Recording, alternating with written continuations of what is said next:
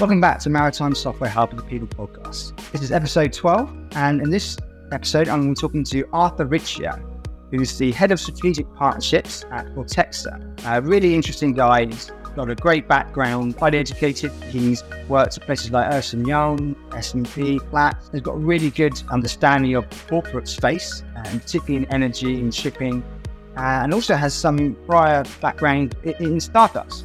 So we're going to be talking about the role of strategic partnerships, diving into what that means, how he and Vortexa go about kind of approaching businesses they might like to align to, and also we share and then just talk about the role of partnerships in businesses and what it means, what he does day to day. So I think you'll find this useful. I really enjoyed speaking to him, and certainly in my stage in my business, I'm keeping an eye out for potential strategic partnerships in it going forward. So it's really interesting for me to learn a bit more about that myself.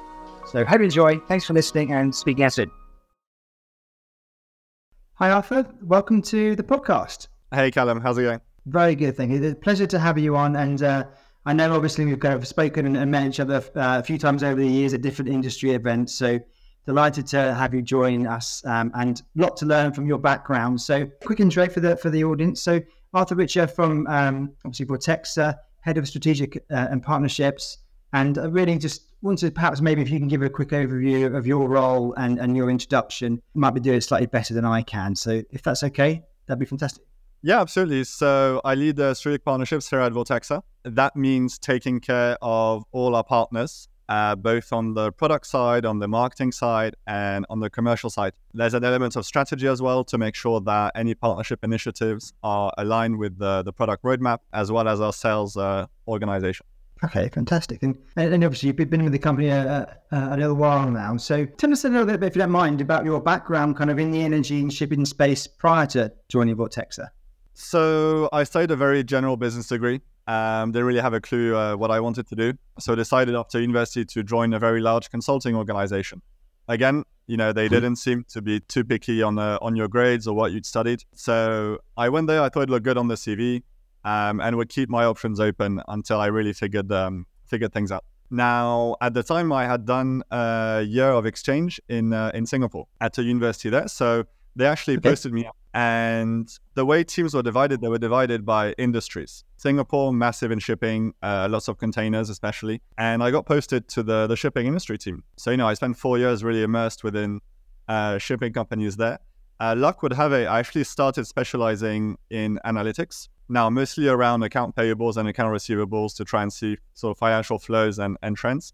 Not the most exciting, but definitely the excitement came from the shipping and analytics aspect. Yeah. And this is Ernst & Young, isn't it? Is that right? Yes, that's the one. Yeah. Yeah. Okay. Yeah.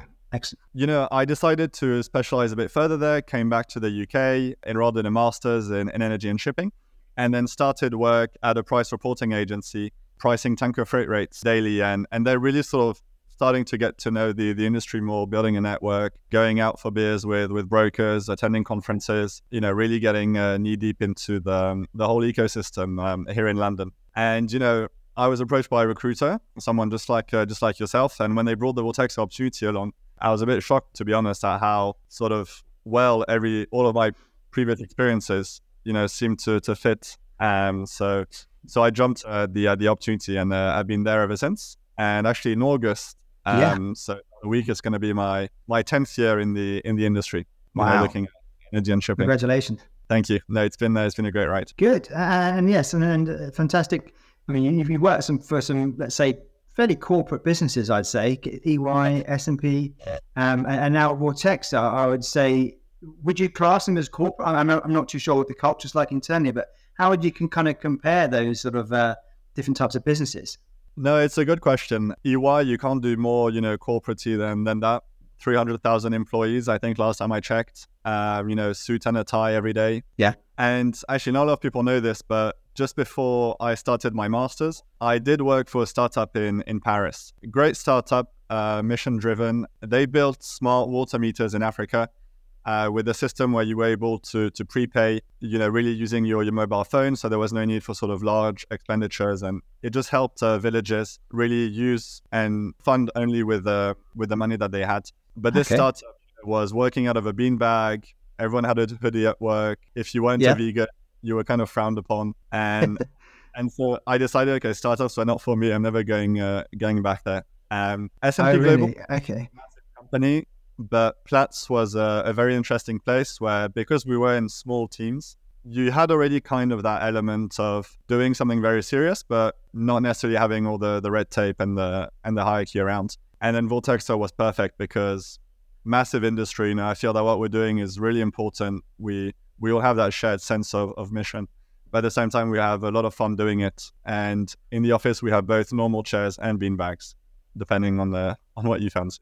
So sometimes you can wear a suit and a tie if you need to, but also it's hoodie and sort of t-shirt and things on different occasions, depending on the event and the meeting, I guess. Good. And just so I can rewind a little bit. So I'm really interested in that project you did, the startup that you were involved in. How did that come about? Was it a friend or someone that you kind of studied with that kind of presented that to you?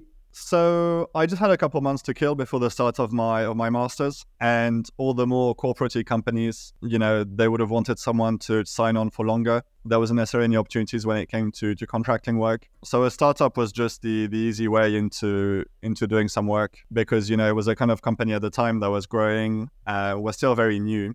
And, they were just happy to have people come in, have an impact for a couple months and then pop out again. Yeah, no, really interesting. Good to hear. Thank you for sharing and explaining it. So let's talk about Vortexa now. So I guess just really to get a feel for how kind of Vortexa's help, their insights help your client base and your customers. So is there any way you can perhaps elaborate and maybe share with our audience that either do or perhaps don't know Vortexa that well at the moment? Absolutely. So we're an energy and shipping analytics startup. We track about $1.8 trillion worth of commodities on the water. And we have today the most complete coverage of global flows when it comes to petroleum and gas. So what that means is that our users are then able, either through a web app or using their programmatic skills with the SDK or Python through APIs, to aggregate all that data and harness the value from it. Ultimately, we're shining a light on the industry, on the flows, on which products are moving, where are these products moving, and really sort of plugging the gaps. So either from a hard data perspective, where we provide the value of collating all those data sources globally, and we have more than 100 partnerships today on the data side, but also on the modeling side, where all those gaps where you're just never going to be able to get that data, or it's really difficult or expensive to get that data, we have our modeling that comes then from the inputs of our in-house market experts, plugging in those gaps in order to allow for what is ultimately a very complete and accurate view of flows in the market. So if you think of our clients, we have traders, we have ship owners, we have charterers within trading houses, we have governments, research organizations. It's all about knowing what is going on now, what happened in the past, what's likely to happen in the future. And this in turn helps them with their trading, chartering decisions, with their hedging, with their risk management, or with providing research services then onto their own clients. And so we're helping the ecosystem really understand what's going on. So your clients would either subscribe to your, like an annual subscription to your reporting and data feeds, or is it more of an advisory kind of subscription or combination of both? No, so no advisory or consulting at all. The star of the show here is really our data. Okay. And even in our own research, that is more of a value add, which is not something that we necessarily put forward. Our research is based on our data, and it's our data that we put forward. So we remain independent, we remain objective. Our research just translates what the data tells you. So not in advisory capacity, companies subscribe, and they either subscribe for access to the web app, or they subscribe to the data feed through the APIs, if that's easier for them to consume. Yeah, no, that makes sense. Excellent. And the main theme and kind of subject matter of this particular episode is around strategic partnerships. Obviously, some of you're very familiar with. So what would be great is perhaps if you could describe or give a quick overview of your role as the head of strategic partnerships, just so our audience can better understand perhaps what you do day in, day out, and what the role in your understanding kind of means to you. Yes, so my primary function is that of an enabler. And the first aspect of that is enabling collaboration across our partnership ecosystem, and helping drive value across the functions of our organization. So whether that's product, marketing, sales. And then the second aspect is, which is really a result of the first one, is enabling that growth. So if we break that apart, enabling that collaboration, externally, that means acting as a point of contact for all our partners. So these could be satellite data providers, these could be port agents, customs brokers that provide the hard data that then feeds into our product. It could also be media organizations, price reporting agencies, research companies that then help us promote our brand and generate leads for our sales function. So internally, it's really about supporting the need of the data and the product team. And that includes, but isn't limited to, validating customer requirements. We contribute to the alignment of the product as well by allowing partners to feedback on the product, and then also supporting the needs of the marketing team, assisting with go-to-market activities or industry event participation, for example. So in a nutshell, it's really about aligning our strategy in a way which is coherent with our product roadmap, and in turn communicating that clearly throughout the organization. Now, when it comes to growth, there's really three ways to grow. You can buy, you can build, or you can partner. I mean, each of those have pros and cons. When it comes to buying, you can grow very quickly by acquiring other companies, at least give the impression of growth. But then there's always an element where it's hard to integrate. And sometimes for a lot of companies, if they don't integrate well, the price tag ends up costing a lot more than just the sort of cost of acquisition at the time. But going back to partnerships, discussions around acquisition will usually arise from a partnership conversation. So it's important, to build those partnerships to set the scene for potential acquisitions. When it comes to building, well, as I mentioned previously, in terms of alignment with the product team, if we want to launch a new product, we're probably going to need new hard data sources. We're probably going to need input from industry experts. And this is where, again, the partnership role sort of comes in to help support building those new products. And then the last one, partnering, is the key one. But that can mean, for example, if we wish to expand in a new region, it can mean partnering with local partners to help us accelerate that growth. So yeah, just to summarize, it's about really making sure that internally the strategy, the product roadmap is aligned and communicated clearly. And then from a growth perspective, it's enabling that growth depending on the company's strategy, again, to buy, build, or partner. Okay.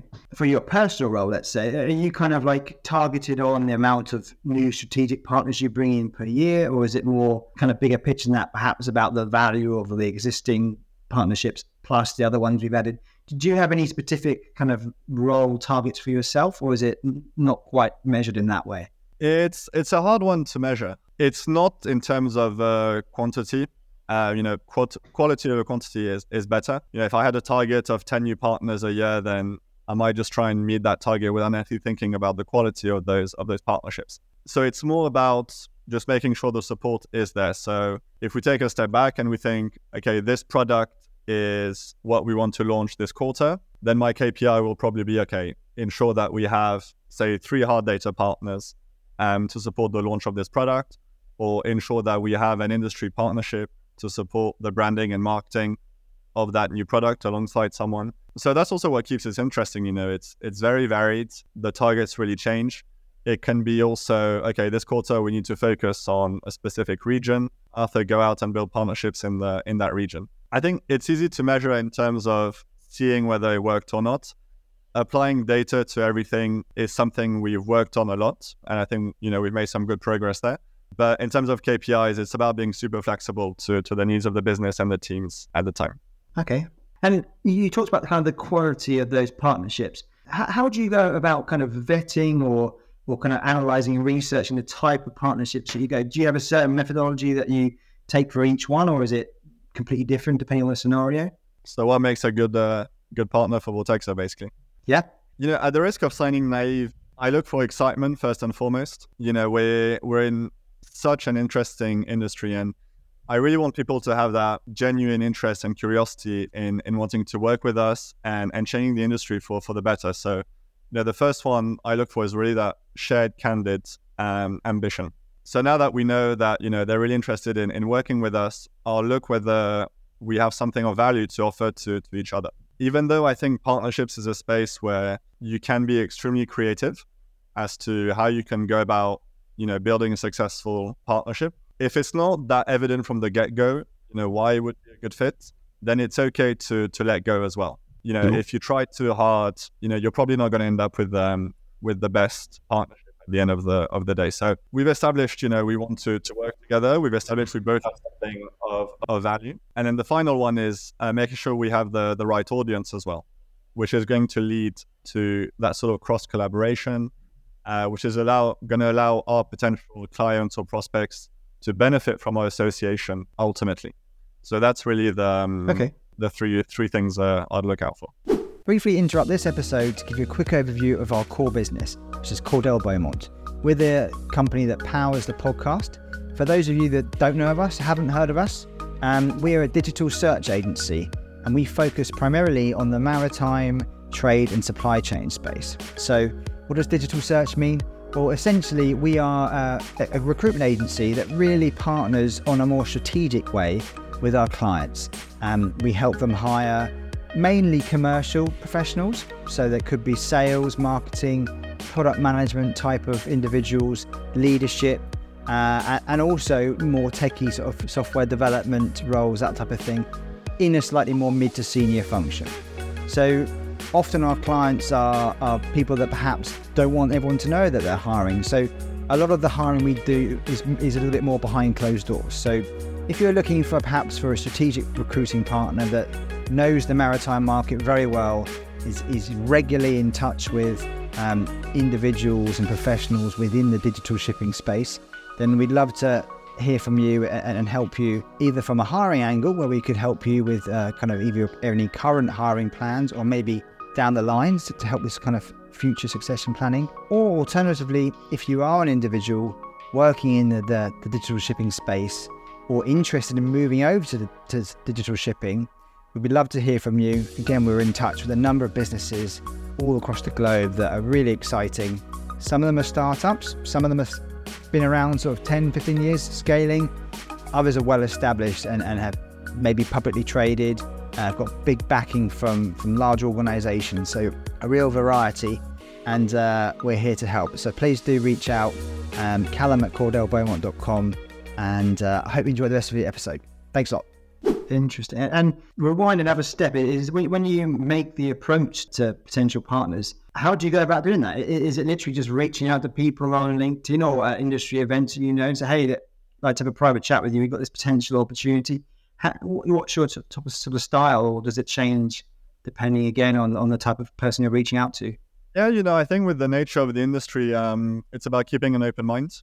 It's about also going back to the creative thinking element of the role, where, the moment you say hi to someone, I think I automatically categorize them as, could they be a great partner or not? And then I think back to the needs of the company, in this particular moment, could it be a good fit for that? I think of the company's ambitions in the long term, could they be a good fit for the long term? So I think, keeping an open mind, remaining creative as to how something, could be done together, so that 1 + 1 = 3. But also maintaining good relationships, because you never know how the industry might change. A company that yesterday was a competitor could become a partner tomorrow. A company that, you've never worked with previously could become the next partner tomorrow. It changes quite fast. Would you ever, well, maybe you do already, I'm not sure, but would you partner with competitors in some way? And if you were to look at a competitor, what kind of services or regions perhaps they cover that might make them an interest to you? Is there anything that you would look at closely, or do you just typically tend to not try and reach out to competition? No, so, across the industry, I try to have a good relationship with everyone, even if that means competitors. You have to respect the fact that, this is, again, a very wide market. There's a lot of interests, a lot of clients, a lot of needs. I think competition is healthy. And, I think you answered your own question there when you talked about what to look for in partners. An example could be potential acquisitions. It could be as potential mergers, especially if they service a market either geographically or from a product point of view that is complementary to yours.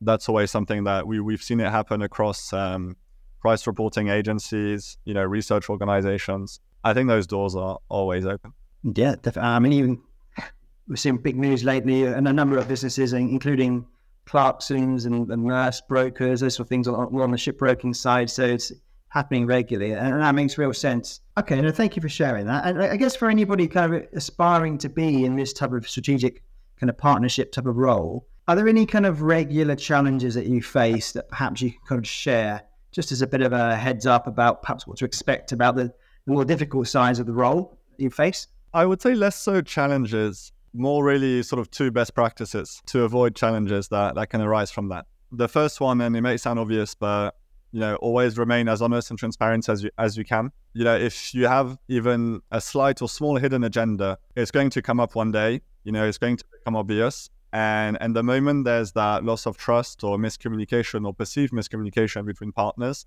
that sort of dooms the partnership, before it's even started. So, remain honest and open and transparent. And then the second one is make sure you align internally. I think there's nothing worse than a partnership sort of being sprung on the organization without product having had time to figure out, what it meets, whether it fits with the timeline of the roadmap, without marketing having figured out how to communicate it to our customers or potential prospects, and without sales knowing what to do with it as well, whether they can monetize it or not. So, really ensuring the internal alignment again between the 3 functions previously mentioned, product, marketing, and sales. I think that's really key in a partnerships role. What type of career path typically leads into this type of role? Is it someone that's been maybe in a sales role predominantly, like key account management, or is it very much this is quite unique and people tend to typically stay or come from roles that generally deal with distributors, lead generation type of thing? So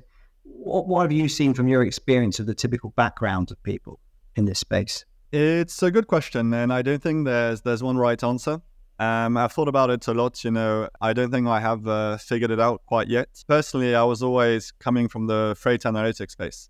I joined Vortexa initially to build out the freight research team and contribute to the freight analytics product. And there was a need to professionalize our partnership function as the organization grew. And so I kind of fell into this because, as much as I do in shipping, a big part of the market to have those personal relationships, to be open to building new relationships, to be connected within the market as well. So I think these are good prerequisites for the role.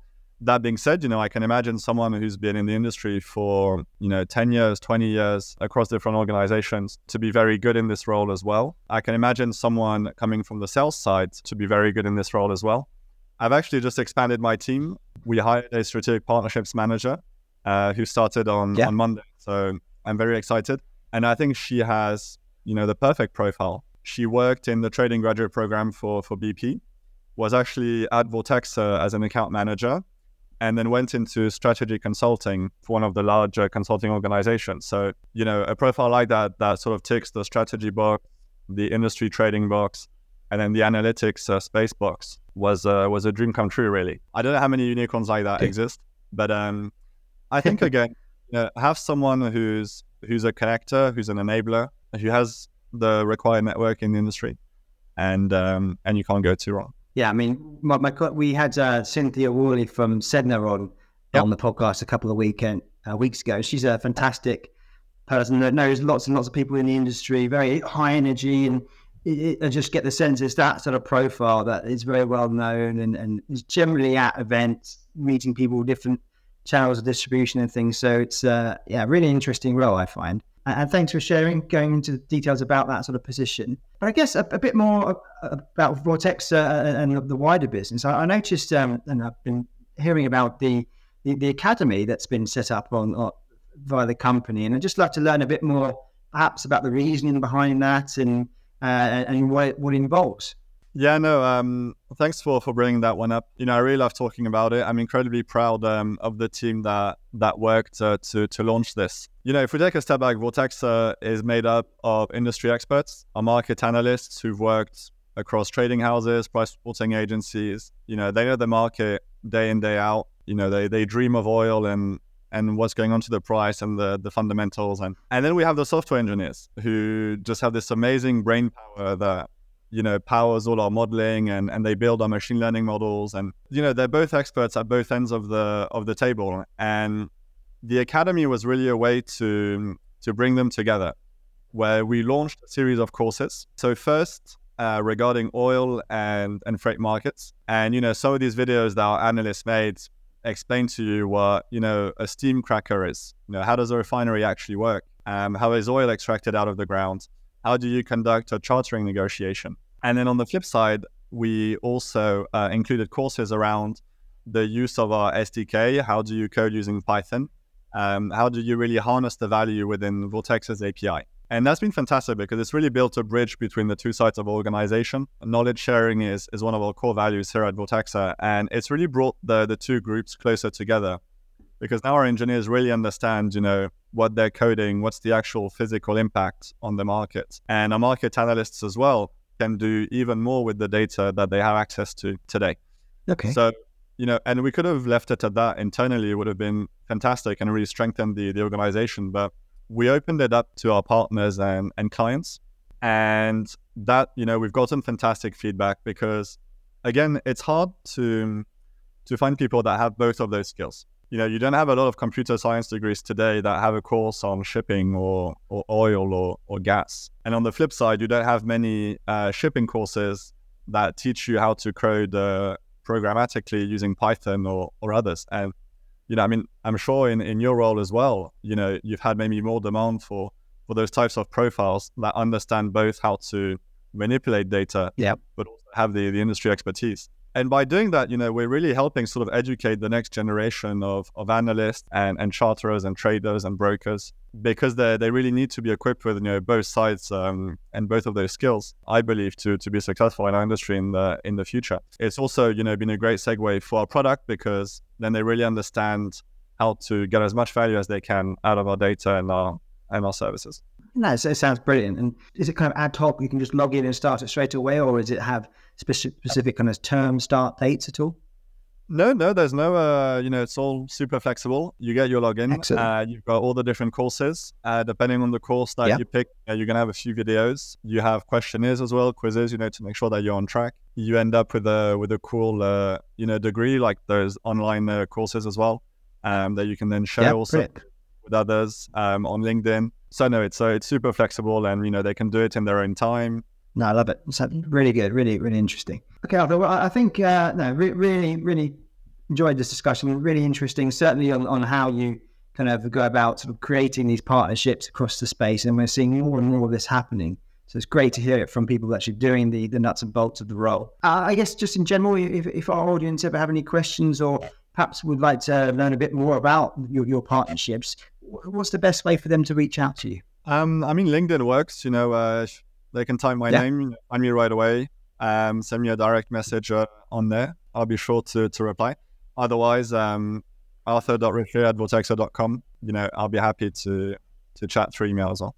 Okay, brilliant. And before I let you leave, we always ask people a couple of questions to try and get to know them a little bit better outside of work. So are there any kind of particular hobbies or anything that you're passionate about that maybe that most people don't know? Yeah, I guess hiking and Formula One are the two which Great. Good.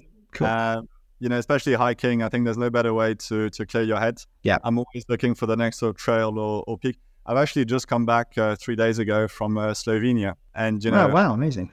So everyone listening, go to Lake Bled, go to the Soccer Trail. Beautiful, transparent water. The country is filled with beautiful nature, forests. People are lovely, and the food is the best after a long day's hike. It's got that mix of German influence, but then also the Italian and a bit of Eastern Europe. So no, hiking thing I really enjoy. And the Formula One, I used to watch races as a kid, but it's really the Netflix Drive to Survive show which threw me back in with Really? So, I block in now the qualification sessions and the races to make sure I don't miss any. I'm the same. I loved Formula One pretty much since I was about 10 or 12, I think, and kind of went out a little bit. And then obviously the early days of Lewis Hamilton sort of winning those seasons, I've just been hooked ever since. Been to a couple of races and yeah. Which I've got a few little Lewis Hamilton big poster up there as well.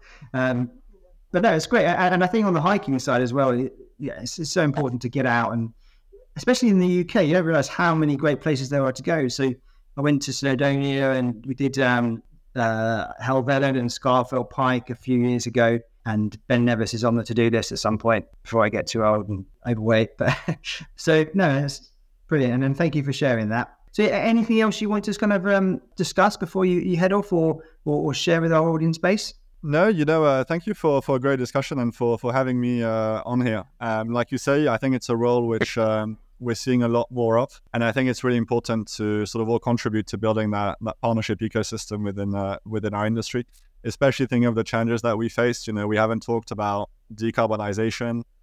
We haven't talked about a world that is getting, one can say, increasingly sort of polarized. So, thank you for shining a light on this role and what we can do to continue growing our industry.